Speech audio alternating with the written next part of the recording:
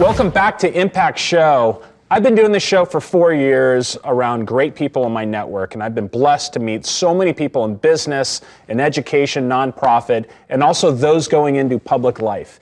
None greater than Sean Collins, who's here today. It's a very special day because he just came back from the Office of the Registrar, where he has now filed the paperwork for run for governor of the great state of California, a state that I was born and raised in. My parents came here from Turkey and had my sister and I, and this has just been an amazing, amazing state. And now I'm raising my own family and my businesses. And so this state, although it is this wonderful place, it sure has its complexities, and right now it's facing a lot of issues. So I'm really excited to be here with Sean to interview about his candidacy for governor of California.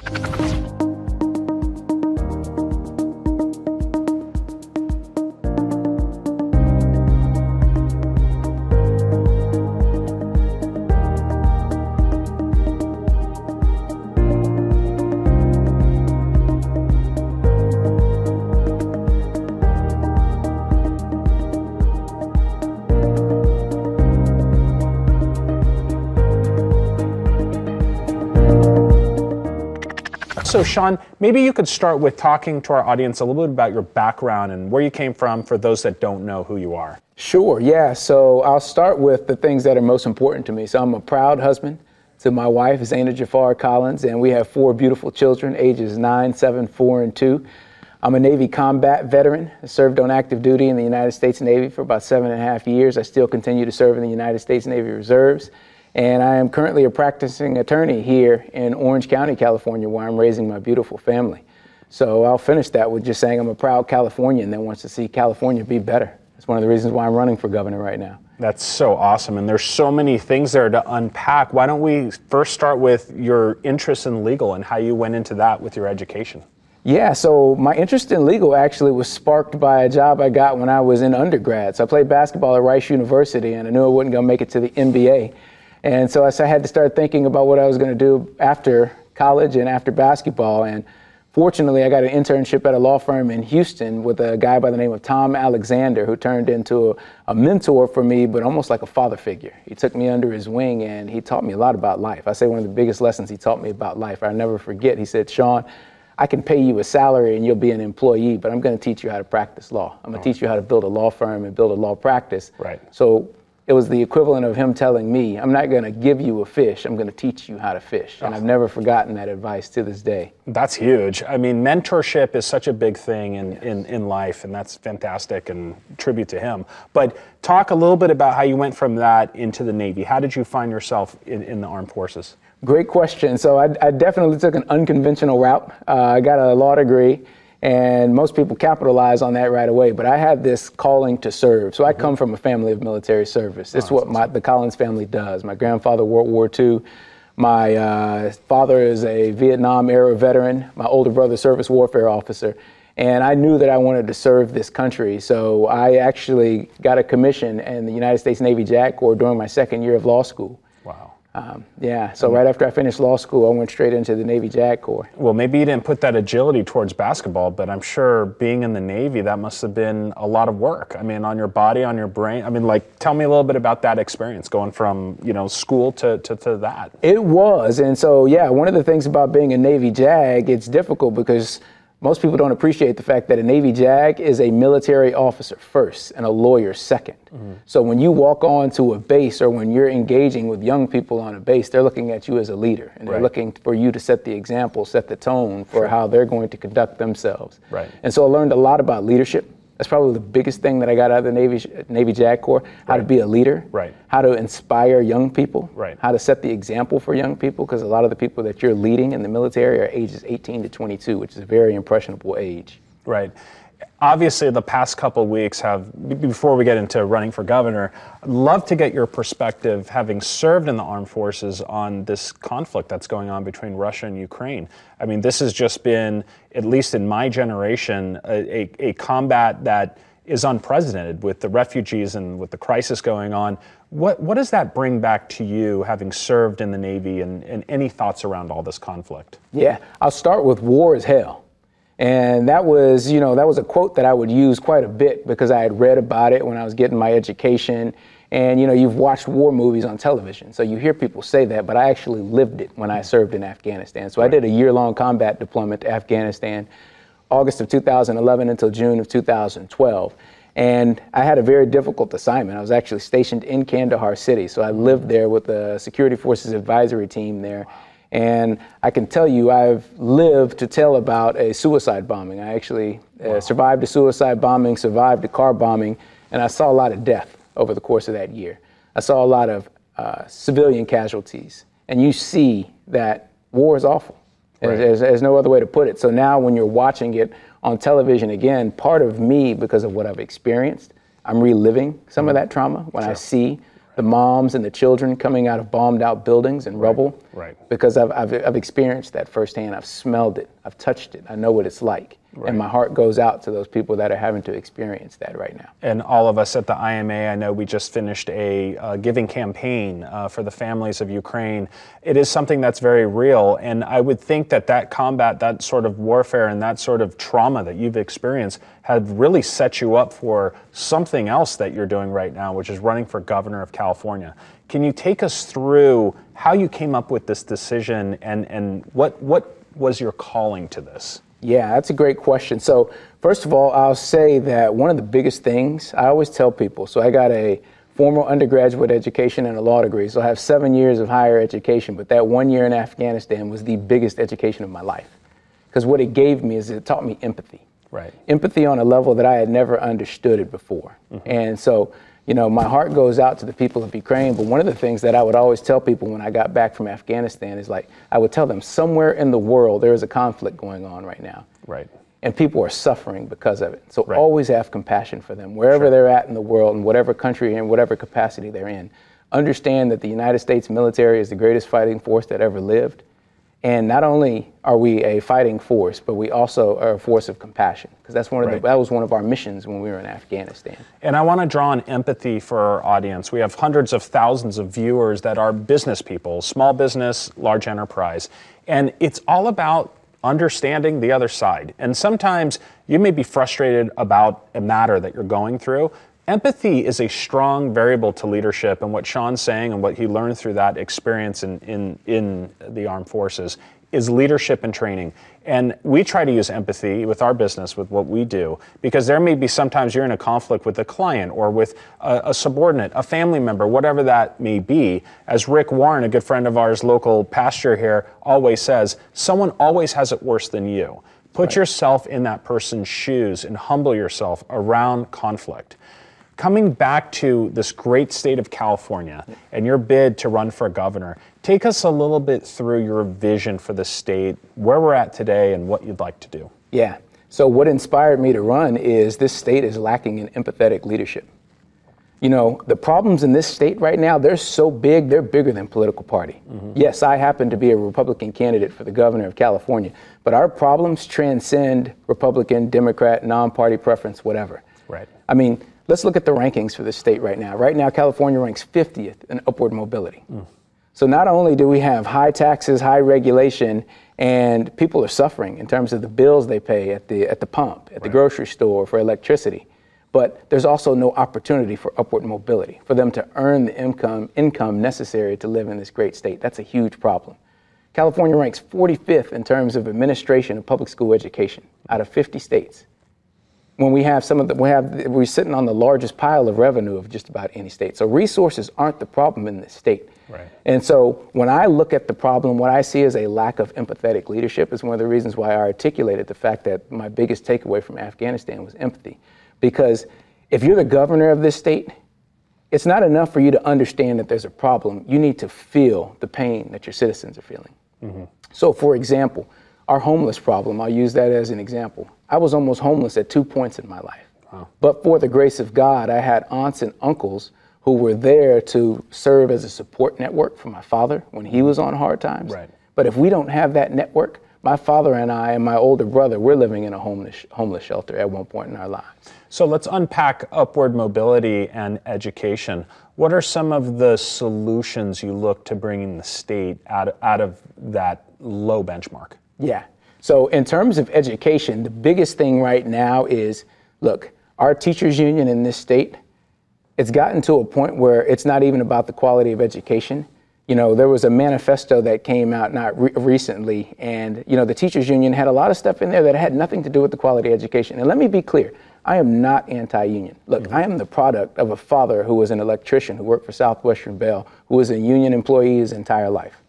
When I was a child, I had high quality health care because of that union. So I understand the value of a union. I understand that a union is there to make sure that hardworking Californians have an honest salary and they have benefits that are there to provide for their family.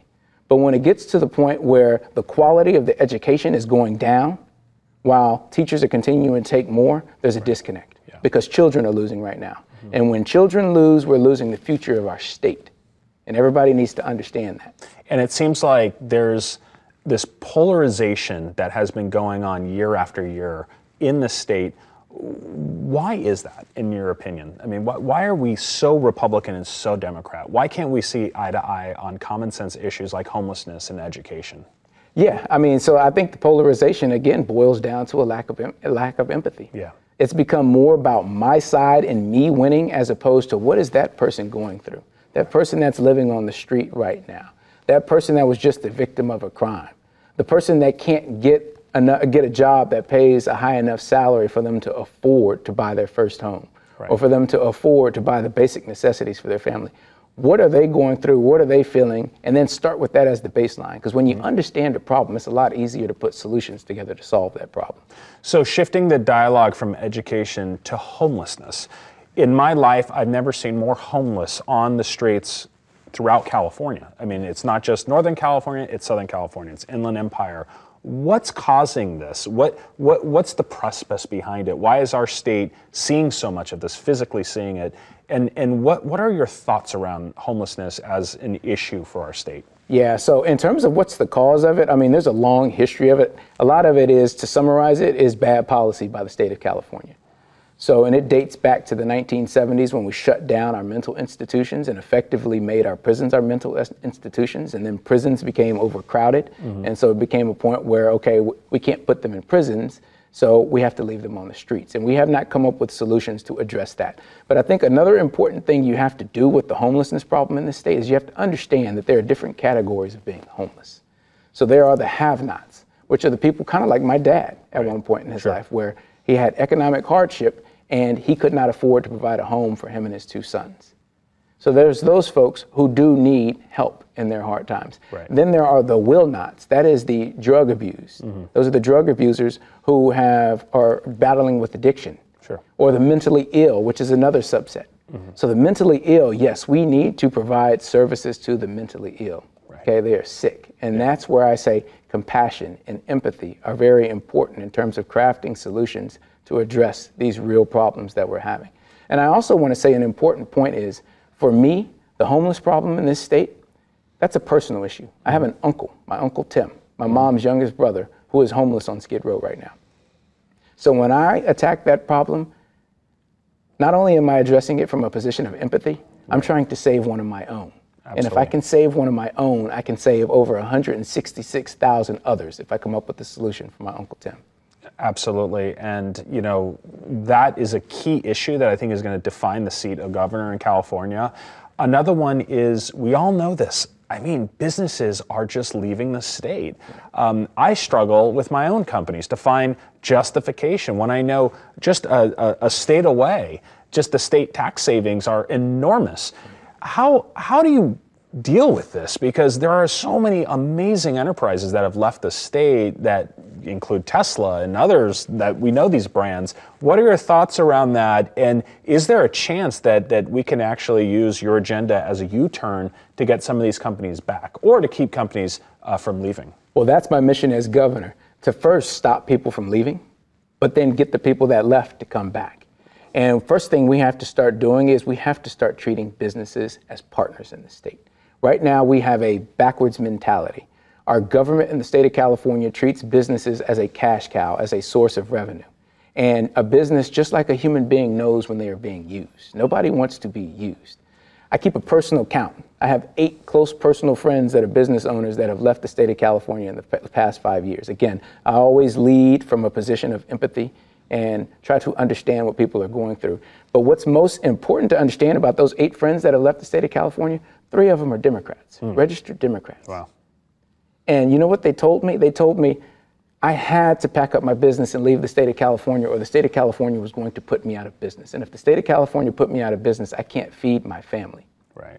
So the state of California turned their back on them, on a Californian, not a Democrat, not a Republican. The state of California has turned their back on its citizens. And we got to get that turned around. Again, my mentality is businesses are I want to partner with businesses in the state of California. Because I'll tell you another important thing. So I had the great honor to talk with Governor Greg Abbott recently. Yes, I remember. And he gave me a lot of great advice when I spoke with him. But the thing that I will always remember that he said to me is, he goes, you know, Sean, everybody congratulates me about Tesla coming to Austin and me getting Tesla and Elon Musk to come to Texas. Right. He goes, but you know what the biggest thing that people don't appreciate that I got out of that deal? He says, now every 22-year-old and 23-year-old that are graduating from Caltech, MIT, name a prestigious university in America. He said, you know where they want to live? They want to live in Austin, Texas. That's right. I'm getting everybody's intellectual capital. Right. He said, forget about the tax revenue that I'm getting. I'm getting intellectual capital for the state of Texas. Right. That's leadership. Yeah. That's what I want to do. I want to lead here in California. California is the global tech and innovation hub for the world. Yep. We got to get back to that. We got to get back to leading so that 22 and 23-year-olds who want to innovate in technology, they want to come back to California and innovate here for our state. And what are your thoughts on immigration, knowing that, you know, we share a border with Mexico? How is your agenda looking around this topic? Yeah, so firstly, this is another topic I come at from a position of empathy. As you know, my wife, Zaina, is an immigrant from Beirut, Lebanon. She immigrated here when she was 8 years old. And she actually didn't even know English at the time. She knew a little bit of English, but not strong in it. She was in ESL for a year or two right. In Irvine Public Schools here in the great state of California. And so, look, immigrants are a part of the fabric of this country. Right. Immigrants help build this country. And we always have to start with that fundamental premise. Yep. But that does not mean that we can have an open border policy. Because with an open border policy means that you have created a system whereby you're rewarding the breaking of the law. And we are a nation of laws, first and foremost. But more importantly is, you know, when you have an open border, how do you stop fentanyl coming into the country? How do you stop illegal weapons or illegal guns coming into the country? These are the types of things that you need to understand. When you lose control of your border, you lose control of your ability to prevent criminals from coming into the country as well. Right. And so there has to be a system whereby legal immigration is rewarded, just like my wife and her family that legally immigrated to this country. 100%. So why don't we talk a little bit about Sean Collins? Who is Sean Collins, and tell me about your daily life outside of politics and business. Yeah. Tell our audience about who you are and what you do beyond that. Yeah, so I will say, Sean Collins, first of all, I'm a very proud husband to my wife, Zaina, and a proud father. I love being a great husband and a great dad. I start my day with that. And so I try to start every morning, and I'm not perfect about it, but I try to start every morning with reminding my wife how much I love her, because she gave me our 4 beautiful children. And then from there, as you know, I do school drop-off. That's my badge of honor. I can't guarantee that I'm going to be home in time to pick up the kids from school, or to sometimes to even be home for dinner, but I know I can control my morning.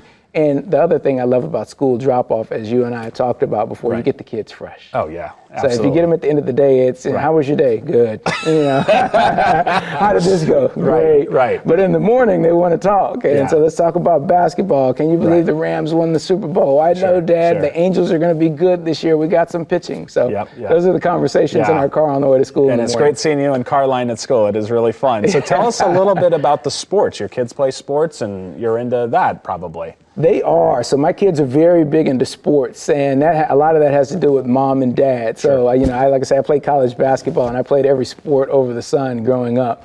And my wife is an avid sports person, sportswoman herself. She loves playing tennis. She's run more marathons than I can count.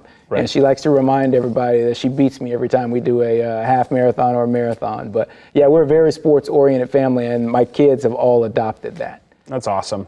Well, Sean, as we wrap up this unprecedented, exciting interview with launching your campaign for governor, could you tell us a little bit about if, you had three major, things you want to accomplish for the state, what would be the lasting imprint that you want to have on people with this candidacy, with your campaign? What do you want people to remember? Yeah, so the biggest thing, so I'll start with my macro goal. My macro goal is just to build this state in a manner and get this state back on its feet so that when my 4 young children grow up, it's a place that's actually an option for them to come back to. Mm-hmm. So I'll start with that and say that there's 3 impediments to that right now. The economy. Mm-hmm. Right now, the taxes and the regulation are so high in this state, as you and I just discussed, it's driving all the businesses out of this state. Right. And as the businesses and the jobs continue to leave this state, our young people are going to continue to leave this state. And so for me, first and foremost, we have an existential crisis when it comes to a brain drain leaving this state. Mm-hmm. And in order for us to build the California of tomorrow that's going to be there to be, a great state for our children to grow up in, we got to get that correct. We got to make this state pro-business again. Second, I'll say education. The fact that our state, we have the 4th largest income tax base of all 50 states, but we're performing 45th out of 50. Anywhere else in the world, in the private sector, you're being fired for that type of performance. We got to stop rewarding such substandard performance because education is going to be critical to us remaining the global technology leader for the world. Mm-hmm. And then the third thing is homelessness. We got to solve this homelessness problem because it's just an absolute shame. Again, you're talking about California, over $300 billion in revenue, one of the largest pools of tax revenue in the world, but we have over 160,000 people who are living on the streets. Right. We got to do better. Right. Because at the end of the day, those homeless people, they're Californians as well. They're family, and we need to treat them as such. Absolutely. Well, thank you, Sean, for taking the time to meet with me and to share with our audience your candidacy for governor. Beyond this great initiative that you're taking on, you're really showing leadership because leadership, we always say, is about action. And I think some of the toughest things to do is to act. Here you have this great law career. You're a veteran, you're a father, you're a husband. You've got this all set up, and yet you're moving the needle forward. Can you tell us a little bit about how you face the pressures of adversity when someone's like, oh no, like why would you do that? What's going on here inside Sean Collins that says, no, I'm going for something greater. I want to help the citizens of California. I want to help my state. How do you face the adversity and overcome it to do something even greater? Can you just hit on that one note right there? Yeah.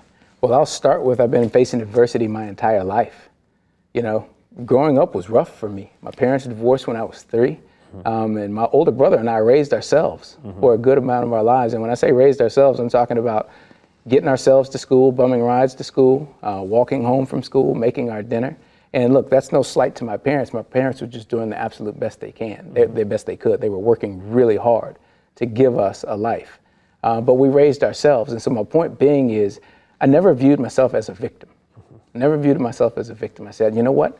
I got a brain and I can figure this out. And I worked my butt off. Yeah. And so I overcame a lot of adversity as a youth, as a youth. Sure. And I've continued to overcome adversity as a professional.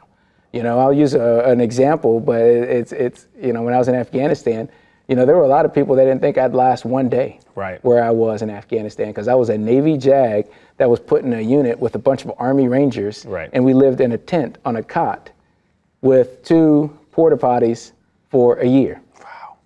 And every day I woke up in fear of an Afghan who was supposed to be my ally, but that may potentially try to take my life that day. Wow. Because there were quite a few examples of that happening when I was in Afghanistan, where a person who was disguised as a member of the Taliban wearing an Afghan National Police uniform would walk up behind a U.S. soldier and shoot him in the back of the head. Right. So every single day for a year, I woke up thinking, this may be it for me. Right. This may be the end of Sean's story.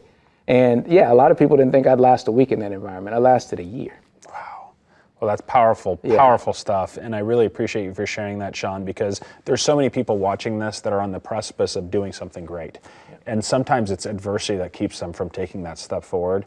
Think about the pain that you've gone through or those moments in your life growing up that have actually been those moments of truth where you didn't know which way your life was going to go. that will help you get over that path and to actually go into something of greater value of your time. So with that, I present to you Sean Collins, not only a great friend, but since the first moment I met you a few years ago, I knew you were someone special. There's a lot that comes with you. And the more you get inside Sean, you start to realize that. And every leader, every elected official, every nonprofit leader that I put Sean in front of have immediately just like a magnet. They're behind you. They're supportive of you. They believe in you. And we're excited to share this with our wide cast network of thousands of people. And hopefully we get millions of views with this segment. It's a special segment. And this is why I created Impact Show. It's to really tell those stories first, right? It's one of the first times you'll hear about Sean Collins running for governor of California. And this is one example of over 40 that we've shot. So thank you for tuning in today, and we'll be back at you soon. Hey, it's Sinan Kanatsas, chairman of the Internet Marketing Association, coming to you live from the beautiful Montage Resort, Deer Valley. Just wanted to be the first to invite you to the spectacular Impact 22 conference taking place here at this spectacular resort. We're going to do outdoor activities. We're going to network among the best of the best in business and learn about the top thought leadership. With over 150,000 registrations, your message is going to be heard by our entire network. Look forward to having you here in beautiful Deer Valley, Utah. Thanks.